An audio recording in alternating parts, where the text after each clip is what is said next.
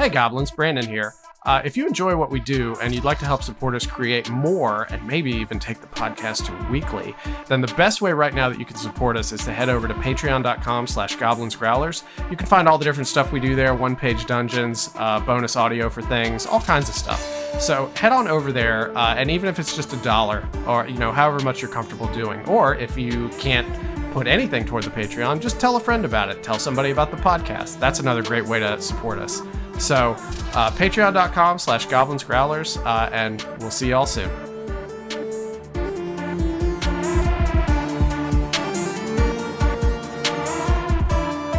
Hello, everyone, and welcome to another episode of the Goblins and Growlers podcast. I'm Josh Maltby at Black Cloak DM, all the online places you can find me.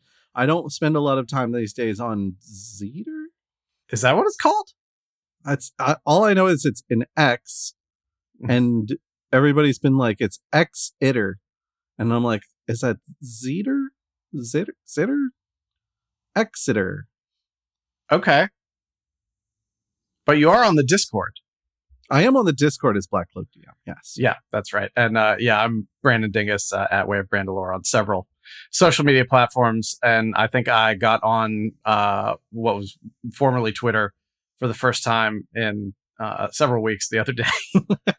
And I had a message from somebody that I didn't know about. Oh no. I'm getting a lot more like alerts from that app now. For like before it switched over, Twitter wasn't sending me any alerts, and now it is all the time. There's a lot of notifications for posts that are quote unquote blowing up. Mm-hmm. And I'm like, I don't care about any of that. No. But thank you. Yeah. But hello to anybody who met us at Queen City Anime Con, which is where we were from our perspective last weekend, because we're recording this on Thursday after we got back. It's kind of a blast. It was kind of stressful, and there was kind of a lot going on because we all just kind of shut down after we got back. I think we took like 9 people this year. Oh, God. That sounds right. I think that is right. It was quite a few folks. I would like to share a quick story before we dive into today's topic, along with maybe like a couple of other interesting things, but it won't be us just complaining that we're tired, I promise. But a delightful thing happened, and Josh, you were there for this, so you know what I'm going to talk about. During our Quid Pro Roll live play performance that we did, somebody comes in and they're cosplaying as Charles Entertainment Cheese. And some of you who listen to this and are in the Discord and perhaps know of my love of 40-year-old pneumatic robots that sell pizza to children.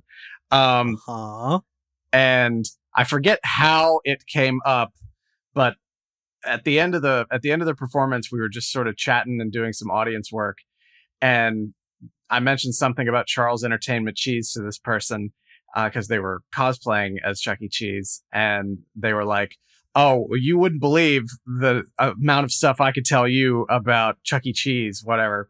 And then I just start throwing stuff right back at them. I'm like, "Oh, are you familiar with Aaron Fechter?" And they just flipped out because nobody knows who Aaron Fechter is. He's the guy who invented the animatronic Rockafire Explosions robots at Showbiz Pizza, and just like, and then I mentioned that I went to my interesting fact was that I went to college right near the last original Rockafire Explosion animatronic set, and they were like, "Billy Bob's Pizza Wonderland in Barbersville, West Virginia." I was like, "Yeah." When I was a kid, it was a Showbiz, and then it became a Billy Bob's, and they were like, "I went there for my birthday one time," and they're from like Central North Carolina or something. And then we had to move things along, and I'm like, "Oh, it's a shame we didn't even talk about Chris Thrash." And then they flipped out again, like, "Oh, this person actually knows what he's talking about. He knows the deep cuts." But anyway, all that to say that I've set up a time to talk with them in like a week and a half, and we're gonna probably it'll be the episode that comes out after this, and it's gonna be us just talking about animatronics and punishing Josh, absolutely punishing Josh by forcing him to listen to this. I mean, I figured my goal was to be the everyman who sits between these two experts in their fields and makes sure that anytime you get too broad, like too much into the weeds on the topic, that I'm like, okay, so help me out here. Uh-huh. You just said a thing, and to me that sounds like wizardry. But you see, Josh, they're powered by air. But yeah, I'm super excited about that because all of y'all hate it when I just start talking about animatronics. I don't hate it. I just have nothing to contribute. And the best part of that panel too was Alon just sitting there being like genuinely shocked and amazed that this was happening. He was watching magic happen in real time. Yes. Yeah. It was magical. So consequently, because that'll probably be the next one that comes out after this, we might actually not get around to reviewing Bigby's Guide to Giants until much later, because that came out like right after we got back from QCAC. And I think as we're recording this, it may actually come out in like a couple days. But that I think is right. I don't know when our copy will show up anyway, so yeah, it might be fine. Plus, yeah, you and I are both going to need a minute to look at that book because... Yeah. And also, you've got to get ready to go to Dragon Con and everything. Yeah. Yeah. So anyways, we'll get to it. But because believe me, I know everybody comes to this podcast for reviews and criticisms of the latest Wizards of the Coast releases because we're big timers like that. But I know people are probably interested in it, and we'll get it and we'll take a look at it. It just won't be probably 2 weeks from now. Yeah, we're not going to be the first people out of the gate to have opinions on it, but we are going to be people who are busy and adults and have busy adult things that we have to do that are not this show, which means that when we get around to reviewing it, it will be from the perspective of somebody who has very little time. It will have had a chance to percolate into the zeitgeist a little bit too. So yeah. we'll have some other people's takes. So like true podcasting journalists, we can regurgitate the mild to hot takes of other people. Goblins and Growlers podcast. Let us be your mama bird. Real quick, one other thing I want to mention before we get into our main topic. You might have seen this if you subscribe to the monthly Goblins and Growlers Gazette newsletter, which if you don't, it's only monthly, so it's not like you're getting spammed. Go to our link tree, linktr.ee/Goblins and Growlers, and sign up for it. I write and send out a monthly newsletter that's just got some news from TTRPG gaming. It's got recaps of some podcasts. It spotlights an indie game that you can usually find on itch. And just, various other things like where we're going to be. Like we announced we were going to be at Too Many Games in Philadelphia there, and then Queen City.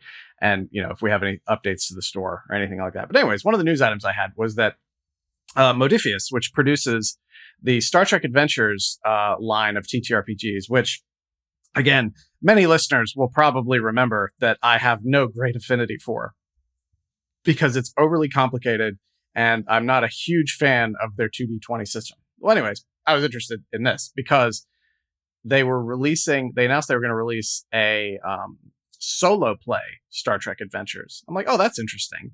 And they're calling it Captain's Log. I'm like, oh, okay. So like I can immediately start seeing how the mechanic works for it because you play it. It's like a journaling game essentially. And you do it as your Captain's Log. And then I saw that the source book for it was 326 pages. What? I know. I was like, that's insane. Let me see here. Yeah, 326 pages. So I ordered it because I ordered it on like the last couple days of pre-order, and I ordered a physical copy, and they gave me instant access to the PDF, and I start going through it, and I'm like, Jesus, like. And the thing is, like, it's 326 pages, but there's so much they left out too. They were trying to be as comprehensive as possible with this thing. But I ordered it. You can actually get like 4 different cover variants to it. You can get TOS era, TNG, a Voyager, a DS9, and I think a Lower Decks on it as well. But I started reading through it the other day, and it's just, they've got like all kinds of different ship classes from all the different eras of Star Trek and everything. It's a simplified Modifius system. So it's still 2D20, but you don't have to jump through as many hoops. Like the ship combat is easier. Just regular enemy battles and stuff are easier. I haven't had a chance to sit down and do my own captain's log yet because I just got this the other day and I had to finish up my graduate statistics class. So this had to take a bit of a backseat. But I am super looking forward to this. If you're a fan of Star Trek, and if you have the common problem that all of us do of having trouble getting several people together to play a tabletop game, it's hard enough when it's D&D. When you go one or two niche levels deeper, like Star Trek, and okay, well, what kind of Star Trek? Well, I want to play in the TOS era. Well, all right, TNG is my favorite, so I don't know if I really want to do that. Like, it just gets complicated. But anyways, this is a great solution for you. It actually was not overly expensive either. I think it was like $35, which for a 300 plus page book, even in a 6x9 format, is really great. It's really great. That's impressive. So I absolutely encourage folks to check it out. I'm thinking too, if I play it and I enjoy it, I might like record several captain's logs and release them like maybe on a weekly basis or something like that on our podcast feed. Hell yeah. But anyways, that was my little tangent there. I just, I'd had a chance to fool around with it a little bit and I just wanted to share with folks. That's fantastic. It's very exciting. Yeah. Well, what I was going to ask was very pertinent to this week's topic, which was 300 plus pages for a single player adventure book. Right. What is this? A choose your own adventure book? Ho ho! That's right, folks. This week we decided we're going to talk about choose your own adventure. For many of us, the OG interactive tabletop style adventure game. I mean, it's the first time I thought of a single player adventure that was like not a video game. Because I mean, when I was a kid, I did plenty of like pretending and imagining things and running around my neighborhood pretending that like I was hitting things with a sword when in fact it was a very large stick. Like, sure. But reading books like this just, I think, reinforced that for me. So Brandon and I both went through the entire library, which, by the way... We didn't read the entire library. No, we selected from the entire library. If you are like, oh, choose your own adventure books, like how many of those you got? If you go to cyoa.com, you will find out how many they've got, and the answer is several dozen. If you look on the Wikipedia for list of choose your own adventure books, they have 184 in the main line, then another 52 in the young readers line, and then 12 in the Walt Disney series. And I mean, there's still more. I just don't want to list off all of them. There's also a choose your own nightmare series, which is horror books. What? Yeah. I was unaware of those. Okay. I see you, Choose Co. Choose Co. That's like the cousin of the Emperor. The poison for Choose Co. Choose Co's poison. So Brandon and I both flipped through the library of books available for purchase online, and we each settled on a couple of books to look at. I selected Surf Monkeys. Which sounds fantastic. This sounds like a movie that I would have watched on Mystery Science Theater 3000 in the mid-90s. This is 100... The entire plot of this book is 100% a movie you would have watched on Mystery Science Theater 3000. I like how everybody, Josh was reading this today and he texted me and he said, what was it? I'm looking for it. Oh, yeah. He said, man, these books are 90s AF, or at least they feel that way to me. And I said, on a scale of 1 to Animorphs, where are they? He's like, well, they're at least teenagers with attitude. Facts. Absolute facts. Yeah. Surf Monkeys was published in 1992, I think is part of why I was feeling that so strongly. I had flipped both books open and taken a brief look at the premise.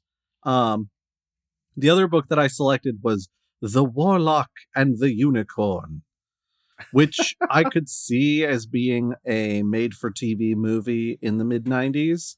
But it turns out Surf Monkeys was published in 1992 originally, so I was like, yes, spot on. Warlock and the Unicorn was published this year, 2023. So Warlock and the Unicorn sounds like some Anne McCaffrey book that you always would see on the shelf of Walden Books and forget that it existed the moment you walked away from it. That's fair. That's fair. I briefly had an alternate thought, but I don't need to get into that. Okay. Anyway, Surf Monkeys, I'll start there since that's where I started as a person. Author is Jay Leibold. Oh, before we dive too deep into this, just for anybody who might be unfamiliar with the concept of the Choose Your Own Adventure book. Oh, good call. Somebody who was maybe born last year or after, or somebody who was born maybe after 2005. Oh, man. I hope all the 1-year-olds listening to our show don't get mad when we use bad words. To listen to Josh talk about his adventure Surf Monkeys, fast forward to 23 minutes, 18 seconds. To listen to Brandon talk about his adventure Blood Island, fast forward to 33 minutes, 15 seconds. To listen to both Josh and Brandon play characters in the D&D 5e adventure, subscribe to Quid Pro Roll. To listen to Josh explain how Choose Your Own Adventure books work, please wait 3 seconds. 3, 2, 1. So the concept of a Choose Your Own Adventure book, since we've been rambling around them as a concept, but not the actual concept, it's a book that's written in such a way that at certain points in the book, you will be told to turn to a page that is not the next page. You will instead be told to turn to a page that is somewhere much further in the book.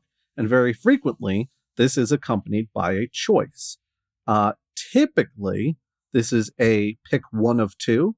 I've seen in a couple of books that I had read when I was a kid, it would be a pick one of three, which is bold. That's a bold strategy. And you flip to the page indicated by your choice, and then you continue your adventure with whatever your choice may have been. And sometimes you get screwed over, and sometimes it's just unfulfilling, and sometimes it leads to more interesting choices. Something I can indicate for our folks watching on video is that the backs of the books actually indicate for you what those choice paths might look like and how many pages are between those choice paths. It looks like a London tube map that will only ever let you get to one destination.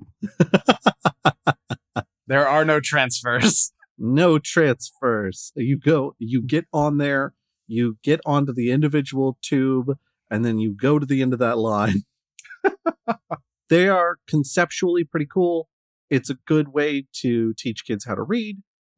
They recommended both of these books that I was reading were recommended, I think, for ages 9 to 12, which I think is pretty reasonable. I think that's generally the age range for the not like young readers one. Yeah, I think that's accurate. And there's nothing in here that I'd be like, oh, I don't know if a 9 to 12-year-old could handle that, even though there are many paths that end in death. Dun, dun, dun. Like, many paths in these books that end in death. Now, some of these deaths are more somber than others. Warlock and the Unicorn is principally in a fantasy realm where a warlock wants a silver unicorn, and so he's made winter eternal until he gets one. Very Narnia. And let me tell you, there's a couple of ways that your character can freeze to death in this book. Wait till we talk about mine. Well, do you want to introduce yours before we start getting into details? Yeah. I was trying to figure out what to get for this, and I'll be honest that some of my decision was taken out of my hand by shipping timelines. on things. Because there were a couple, like there's one, and I think it's one of the older ones from like the 70s or the 80s that they've reprinted, and it like takes place on a moon colony and stuff, and you have to like escape from the dome. And I really wanted to get that one, but I couldn't find it for a reasonable price that would ship in a reasonable time. So I ended up getting one of the relatively newer ones. This one's about 9 years old. It came out in 2004. It's called Blood Island, and it's from the Choose Your Own Adventure. Then they scratch out adventure and write nightmare line. And also the little red band at the top of the book that says Choose Your Own Adventure is dripping blood. Oh my God, that's so good. But the premise of Blood Island, with its tube map on the back as well, with 15 endings, is that you are a upperclassman in a zoology program at a West Coast university, and you and your friends are part of an expedition to go out to an island in the Pacific to figure out to follow up on sightings of once thought extinct bird. But there's all kind of mystery around the island because geologists say that like a prehistoric bird can't exist there because the island's only geologically relatively recent because of volcanic activity.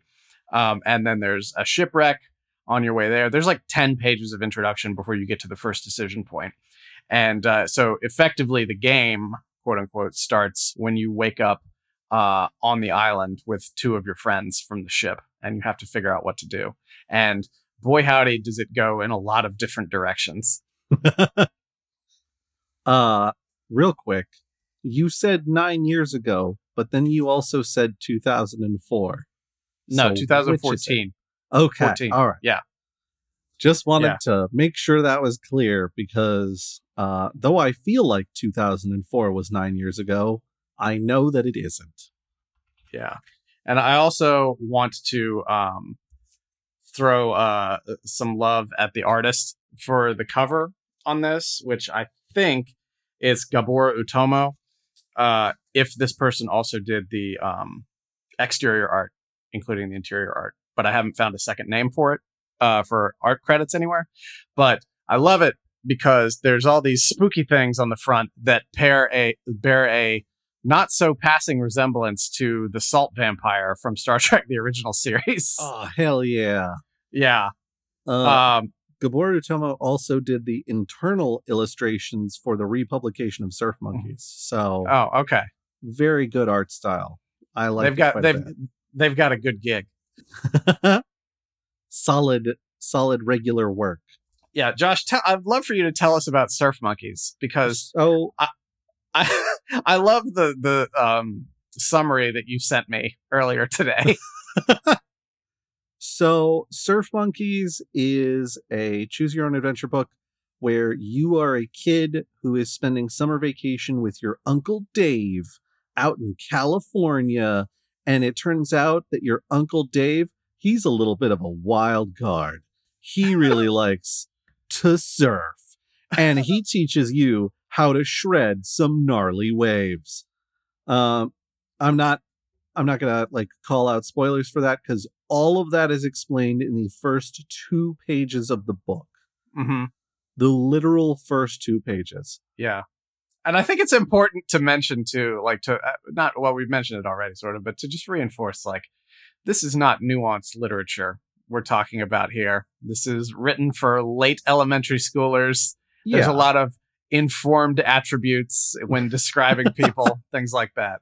Yeah. I mean, it's not highbrow literature, I would say. It's made to be very, very simple, and it's made to be very, very easy to read. And for the best of times, turn to page 6. For the worst of times, turn to page 52. So the core conceit of the book is that your friend Jorge has gone missing. And you'd really like to find Jorge. There's some stuff that gets kind of just dropped and moved on from in the way that a kid would, that I'm like, wait, hold on, excuse me? Like, oh, I considered going to the cops, but Jorge's parents are back in Mexico. Mm-hmm. And he lives with his cousins and his aunt. And it's not clear whether or not the cops would be a problem for that. Anyway, moving on. It's like, I was like, where are you going with this? Oh!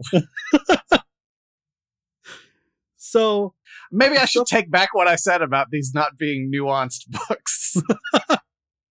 So, like, stuff like that will just get dropped in line with things like, yeah, the gang leader of the local surf gang, the Surf Monkeys, invited me to their initiation, which it turns out is to either ride an old rusty roller coaster in an amusement park that's been shut down for over a decade, or shoot the pier at night. This is like some weird hybrid of Point Break and an old Frankie Avalon and Annette Funicello beach movie. So, like, the book is... I enjoyed the book a great deal. The thing that I complained about a little bit is that there's, like, 6 decision points in the entire book.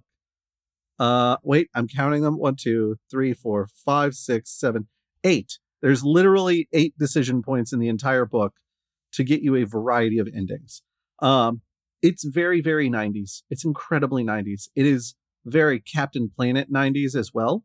Part of the things going on around what you're trying to do is that there's an oil rig in the bay, and there's a little bit of an uproar about this oil rig because it happens to be drilling right where there's a fault line.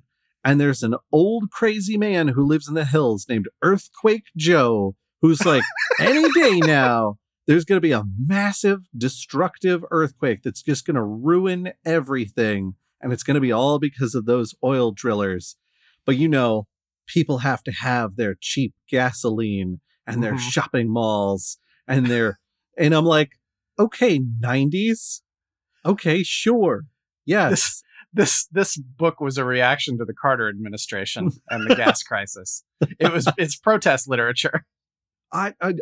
Yes, it's highly Captain Planet, highly Captain Planet. But overall, I really enjoyed it. It was a fun read. I managed to get one of the better endings my first run through. A lot of the endings are really unsatisfactory, where it's like, oh, you took a wrong turn and you bumped into a dead end, and as you went to turn around, a monster ate you. And it's like, I didn't even know there were monsters in here, much less that I wouldn't be able to turn around. And in reality, it's the author being like, I didn't want you to turn that direction, and I needed some reason to resolve this. A swift wind picks you up and takes you where you need to be. It's an old DM's trick.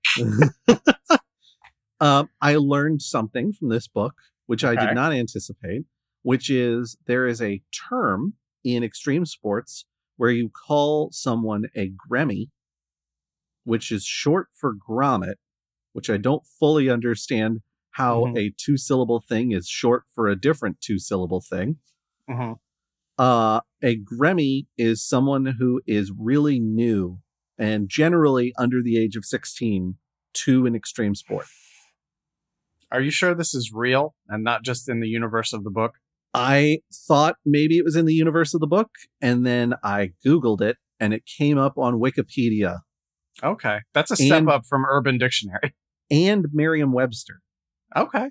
That's so a step up from Wikipedia. I know, right? So the first ending that I got, and the one that I was like, this is a pretty satisfactory ending, was I managed to rescue my friend, and we sabotaged the oil rig as part of all of our adventures, and we're eating breakfast the next day when there's a massive earthquake that destroys an entire, like, quarter-mile of homes and businesses, and then the rig explodes in a ball of fire, and the whole way it's all described is like, yeah, this is the way it should have gone.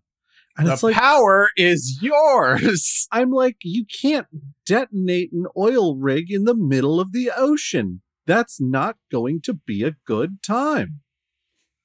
The whole book's about eco-terrorism. A little bit. So I flipped through the book to see what other kinds of endings there were, and if there was an ending where you don't blow up the oil rig and you rescue your friend. And there is. I just couldn't figure out how to get it. Josh, I think the problem here is you're just a real gremmy for eco-terrorism. You just didn't understand like how things needed to be done. I just don't get it. I don't get it. I've got to shred those gnarly waves some more so I understand it better. I love the writing in these books because it's just so beat you over the head with what's obvious because it's written for children. And it's not written sort of like disrespectfully, like it's not talking down to kids, but it's also trying to be very direct in what it's saying. And I think that's funny. When I was a kid, I read several of these books. I think I got some of them from the school library. One I owned was I've looked for it and I can't find it because I'm not sure what the title of it was, but it was about the American Revolution. I'm not even sure if it was like an official choose your own adventure book.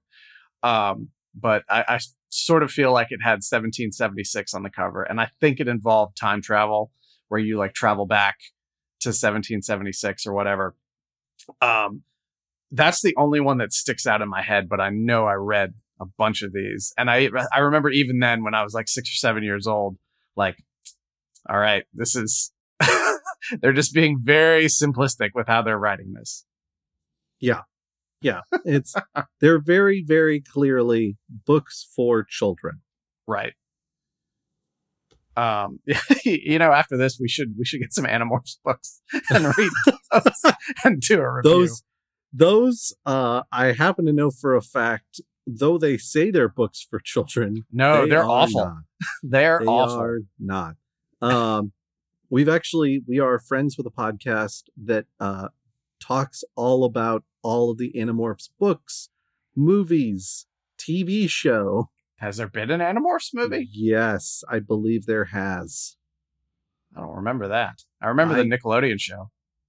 I don't recall the title at this point, but I'm pretty sure there's been a movie. Yeah, the show was terrifying because that guy got stuck as a crow. Mm-hmm. Yeah, I remember that much. The books are terrifying. The books are 1,000 times more terrifying.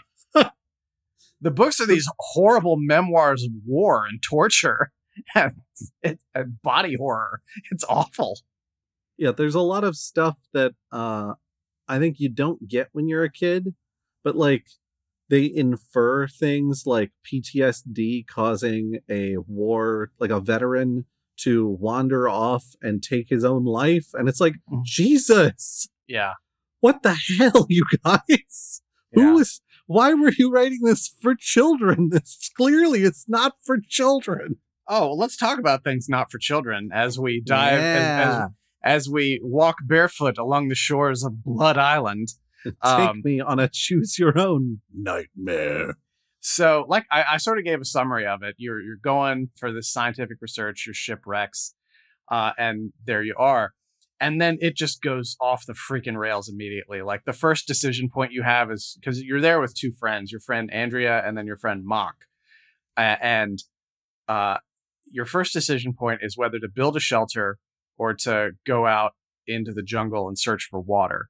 And the first time I built a shelter, and that led me to nothing positive. It didn't like...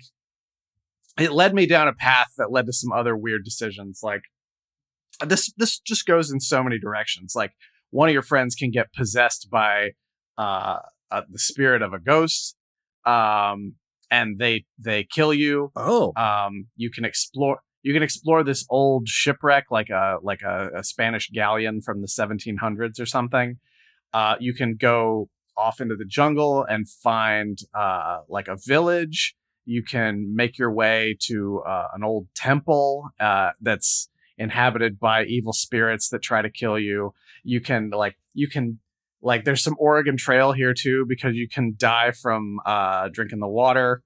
You can die from exposure. You can try and escape from the island, and depending on decisions you make, like on the raft, you might get rescued. You might end up dying an actual, like a really terrifyingly lonely, suffering death.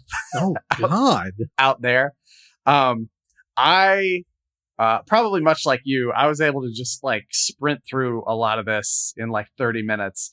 I didn't do a lot of I didn't do every ending, but I think I got like 7 or 8 of the 15 that are in the book. And one thing I noticed is like certain decision points throw you further back into the book where I think things get a lot crazier. So, and then tell me if either of your books had this. I ran it because I don't remember if this is the case, but I wonder if it's a standing feature of the Choose Your Own Adventure books where you have a point in the book where it essentially gives you a do-over. Like in mine, it seemed to send me back in time, but it was like, it made it like I wasn't sure whether or not I'd actually gone back in time or if I just imagined what had happened, which sent me back to like page 10 so I could start on a different decision tree. Neither of my books did that on either of the paths or any of the paths, I should say, I took. But I think I have experienced that in other Choose Your Own Adventure books. It was such a letdown because like it was leading up to something, like I had been kidnapped and I was about to be killed.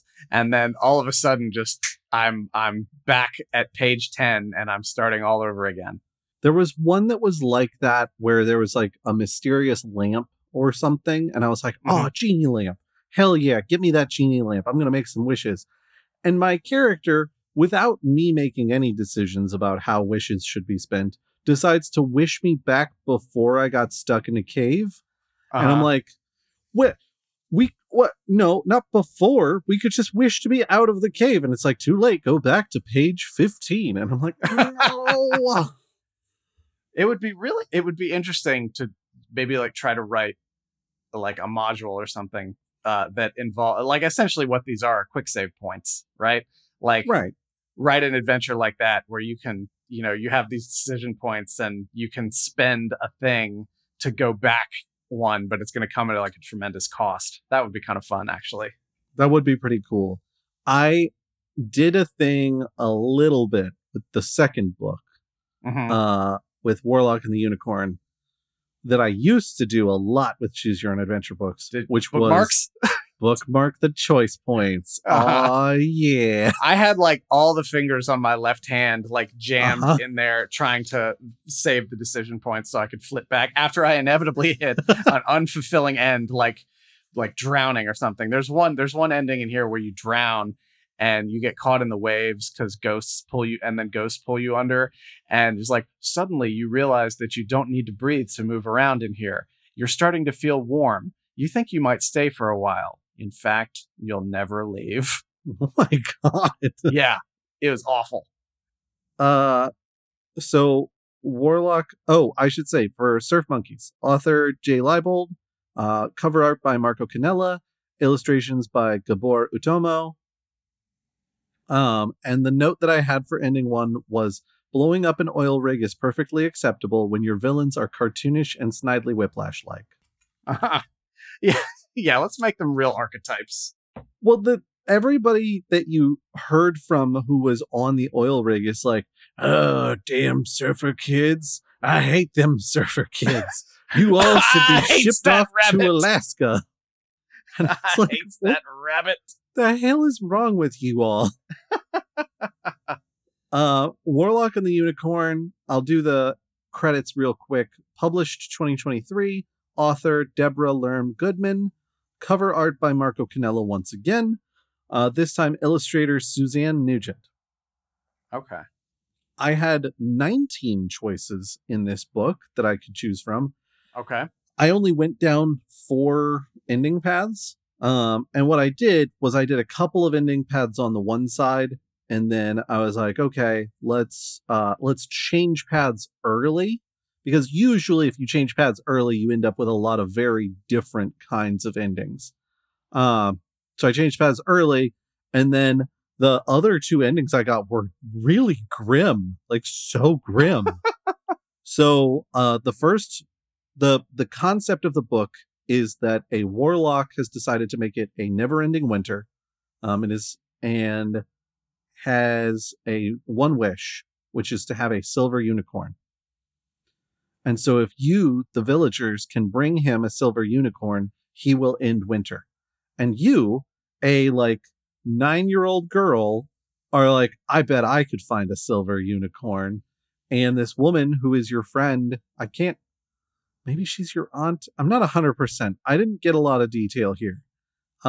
She's like, well, but if you just give the warlock a silver unicorn, is he, the next time he wants something, going to decide to just make it winter eternally again? I don't know. Maybe you should think about that. Maybe we need to do something about our warlock problem. And you're like, well, I'm a 9-year-old girl, so I don't know what I'm going to do about that. And your friend is like, yeah, I bet you don't. And then you go off on your adventure. So you get a couple of choices early on about like where you're going to try and find a silver unicorn. And then you basically go out into this wintry wonderland to figure out like where a silver unicorn is going to be. It's very medieval themed. So not a whole lot of like pocket warmers and things like that. So there's a lot of descriptions of like your fingers feeling like they're being pricked by needles because it's so cold outside, like those sorts of things. The very first ending I got, I was like, I'm going to wander out into these woods and try to find a silver unicorn. And then I found a unicorn and I was very excited about this. And then it was like, well, but maybe you need to go and find a different unicorn because maybe this one isn't silver enough. And you're like, I was like, okay, I guess I'll go back out and try and find a silver unicorn. I got eaten by a wolf. Just got straight up murked by a wolf the instant I got back out in the woods. Insane. Then I'm like, all right, well, screw that. I'm going back a couple decisions. I'm taking a slightly different route on this. I'm going to do this instead. I give the warlock the unicorn I find, and then I'm so sad. I'm so sad about having given up the unicorn because, like, I kind of fell in love with the unicorn, and now I feel like maybe the warlock should share. And I go back, the unicorn's completely forgotten who I am, and the unicorn and the warlock are, I don't know if the author meant to do this, but it kind of makes it sound like they are in love. Mm-hmm. Are you sure Chuck Tingle didn't write this? I mean, it says Deborah Lerm Goodman. So unless choose your own adventure, the warlock and the buckaroo. So that's, I marked that as the warlock and the unicorn are maybe a little too happy together.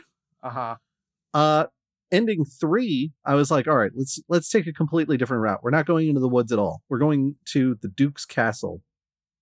One of those, after a series of events, I accidentally became a fox. Okay. And I'm like, that's what? Is that mythology? Is that a thing that happens? And they're like, nope, you're a fox now. You're going to have to take care of all these kits that live in this burrow. Tough luck. I'm only 9 years old. How am I supposed to take care of all these kids? And then for the final ending that I found, I was like, all right, screw that. I don't want to become a fox. So I go back like 2 or 3 choices. I start taking some different routes. I just freeze to death. Out in the woods again, somehow. You're playing Skyrim on survival mode. Hardcore Skyrim.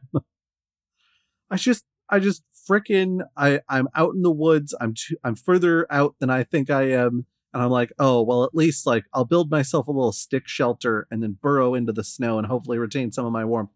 And then it's like you drift into a calm sleep and your dreams are very light, which is good because they're the last dreams you'll ever have. And I'm like, wow, Deborah, jeez. Yeah, my book did a lot of stuff like that too. I didn't call out the author. This was written by Liz Windover, and so the best that I could tell based on the Choose Your Own Adventure website, this is her only Choose Your Own Adventure book. But I'm not sure. I can't swear to that because I feel like I saw something that refuted that when we first started talking about this like a week and a half ago, but I haven't been able to follow up on it. Okay. But regardless, I don't want it to sound like I was ragging on anything because this is, for what it is, this is actually pretty well done. Like even the parts where I was like, oh, come on now. It was like a really good, oh, come on now. Like it had subverted my expectation in a number of ways. And I should be very clear too that I did at least on 2 of my endings get rescued. both times by the United States Coast Guard. Way to go, United States Coast Guard. Mm-hmm. I found some giant birds. I became part of their tribe. It was pretty fantastic. It's really, it's silly. Like, people make fun of adults sometimes who read YA and things like that. And, I think as a grown-up, if you want to sit down and read a choose your own adventure book, because there are adult choose your own adventure books out there. There are like more mature themed ones. They're the same type of book, but they're not put out by the choose your own adventure company. So yeah, you can read those. Or you can go like super hardcore with something like House of Leaves, which is like a super meta book that takes you through this whole adventure. But I think this is just a really fun way to just kill 30 minutes and just see like how crazy of an ending you can get to. Because if you're a grown up, you can just like speed through this thing as fast as possible. And I got off work, I did a couple things around the house, and then I sat on the couch for like half hour, 40 minutes and just did this. I'm like, this is nice. This is pleasant. I'm entertained by what I'm doing here, even though I'm reading it kind of ironically. And the books are also like $8. Yeah. And you're going to get well more than $8 of satisfaction out of these books. Let me tell you what. Mm-hmm. Yeah. And you can always, if you've got them, you can always pass them along to somebody else. You can give them to a child or something. They will enjoy them. See, that's the key. Have a kid, buy all these books for them, and then you read them in secret. Brilliant. Yeah. I like to think that Robert Plant was one of the first choose your own adventure writers, because if you look at the lyrics of Stairway to Heaven, it's, yes, there are two paths you can go on, but in the long run, there's still time to change the road you're on. It was really fun. Like, I wish I'd got 2 of these, like you did. Cause like, I wish I had just gone ahead and ordered that weird moon one and hoped that it got here in time. I mean, you can always order the second one for your own enjoyment instead of just for the show. Yeah. We should at the choose your own adventure people, send us a box of choose your own adventure books and we will talk about them. Oh my God. I would like to do this. I would like to do this again though. Not only would I like to do this again, if anybody's got contacts inside the choose your own adventure group, and maybe that's us on social media, I don't know. I would love to talk to someone who's either written one of these books or someone who's like part of the publishing process or something, to get like, because I know anytime we want folks to write adventures for us, we're kind of like, all right, so if you're going to write adventurers, like here's the modules shape that we kind of want to have. Here's the sorts of things we need to have inside each of those modules. Like here's the guidelines. There's got to be something like that for these, right? And it's, I wonder how strict it is, especially now. That's a really good question. I would love to know sort of their process too, of how they map out all the stories on these. Like once you have the thread of what you're going to do, like right. I'm sure they have to storyboard it. Absolutely. Well, and like the Warlock and the Unicorn, did they know that they needed to have, 21 endings when they started writing that book? How many is enough? Right. Like, that's the sort of stuff that I would love to know. And I don't think you and I will be able to get a lot on that without talking to someone who actually does this stuff. Yeah, we should absolutely put out a call. Like, anybody who's written a choose your own adventure book in the last 40 years, please reach out to us. So we can talk about this. We'd love to interview you. What I'd like to do too, and you might remember this because maybe a year and a half, 2 years ago, I purchased for and sent to you a Narnia choose your own adventure book from a company that I think is actually based in Charlottesville, or at least it was in the 80s when that came out. But they've got several of them, and the premise of it is you actually have a character sheet as part of it, and you roll 2d6 and you determine your character stats, and then you use those at the decision points and at various like combat points throughout the book. It's like, I know like solo play games are really in vogue now, but like they weren't 40 years ago. No, they super weren't. So yeah. And there's also, I think, some Sherlock Holmes choose your own adventure style books written by that same company. Because I did some research on this a couple of years ago when I was trying to figure out like an interesting thing for us to talk about, and that's where I stumbled on those. But it would be very much worthwhile, one, to see if that company's still in business, two, to see if they would want to talk about it, and three, if they would send us some books. But I would really like to talk to the Choose Your Own Adventure folks. Yeah, I think that'd be really cool. Yeah, we'll find a name for somebody, and then we'll Joe Donka them and just track them down. Yeah, much love, Joe. We'll talk about them on the podcast until we get them on the podcast. Exactly. We'll have our bi-weekly mention of Choose Your Own Adventure. Joe, if you're listening right now, we do want to hear about whatever project you're working on. Keep us in the loop. Yeah. Yeah. Do you have any closing thoughts on your the adventure of your own choosing? I think my closing thought is that initially when I was like, oh my God, I just froze to death. That's horrifying. I was like, is this appropriate for children? And then I took a minute to think about it, and I was like, is that like when I was like 10 or 11, was I really like, oh my gosh, the concept of death, like I got to avoid that? Or was I like, hey, let's stop infantilizing me. I'm 10 years old. Okay. I know a thing or two about how the world works. And I know for a fact it was the latter. And I know for a fact that some of my favorite shows did not hold those kinds of punches for me. Like Batman the Animated Series did a great job of managing being kind of a light and fun romp show while simultaneously dealing with things like characters with depression or mental illness, or having like their own like life struggles. And it was really impactful for me as a kid. So I don't hold your punches, Deborah, even if I'm like, holy crap, that girl just froze to death in the woods. Yeah. Josh's Choose Your Own Adventure was in fact a Chuck Tingle story. It was pounded in the butt by your own mortality. I think if you're at a thrift store or a flea market or a yard sale or something, and you see a pile of these Choose Your Own Adventure books, buy them immediately. Buy them immediately.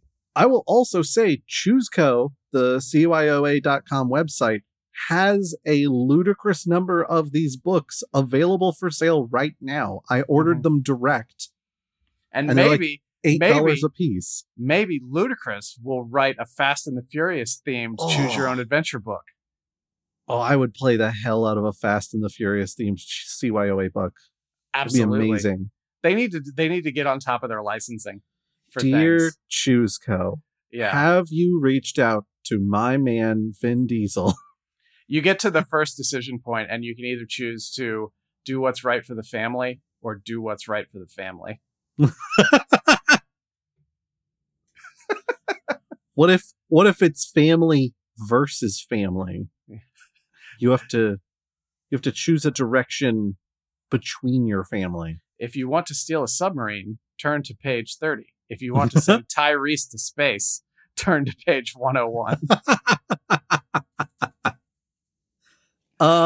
Amazing. Fantastic. What else do the people need to know, Josh? Well, for starts, folks, as always, should telephone, telegraph, tell a friend about the Goblins and Growlers podcast, because word of mouth is precisely how a podcast like ours grows. Excellent advice. If you've left us a 5-star review already, thank you so much. If you haven't left us a 5-star review, then I can only presume it's because you either haven't gotten around to it yet, or because you were going to leave us one of those less than 5-star reviews, and then we asked you to instead reach out to us so that we could talk calmly about why we're probably still right. You should join us on the Discord, bit.ly/goblin discord, or if you like finding all of your links in one place, including the Discord, go to our link tree. That's linktr.ee/goblins and growlers, which has all of our social medias, our website, our sister podcast, Quid Pro Roll, where Brandon plays an over-the-hill professional wrestler who's getting getting pretty paternalistic with his instincts here in the last set of episodes. So that's kind of cool to watch happen. We recorded again last night, so Josh is foreshadowing. And I played the half-elf rogue Solinar Vacus, who I didn't want to be an edgelord, but ended up with a necromancer spirit in his sword and likes to cast Shadowblade. So you know what? You live the life you live. Looking through our saved banners here, I noticed that we did talk about polling people for how would a Ghost Rider Centaur work, and I don't believe we got many or any responses to that. So I'm sending out the call again. Does a Ghost Rider Centaur's own feet catch fire like the wheels of a Ghost Rider vehicle or the hooves of a Ghost Rider horse? It's very similar to the pants argument, but I think this is cooler. So let us know about that. I am still firmly of the opinion that the Ghost Rider Centaur does still climb on top of a hellish motorcycle. Just all four hooves up on that motorcycle. For balance, they would probably need like a trike. But yeah, thank you everybody for choosing your adventure with us this fine Monday. And we'll catch you in 2 weeks to listen to Josh suffer. Bye, y'all. Bye.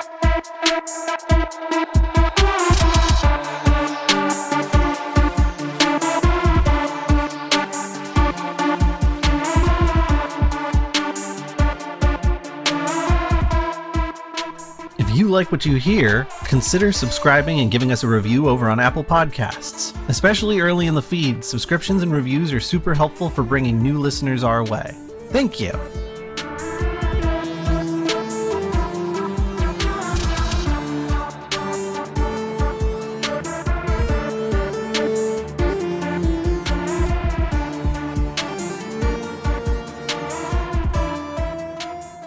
I don't think we can seriously do this, but there's a small part of me that's like, if you want to hear what Brandon says next, skip to minute 5. If you want to hear what Josh says next, skip to minute 3 and 30 seconds. You know how we can do that? We'll just leave a blank space in there and have Scott plug it in with the time codes. He can just record over it. I think we should do it. Let's do it once.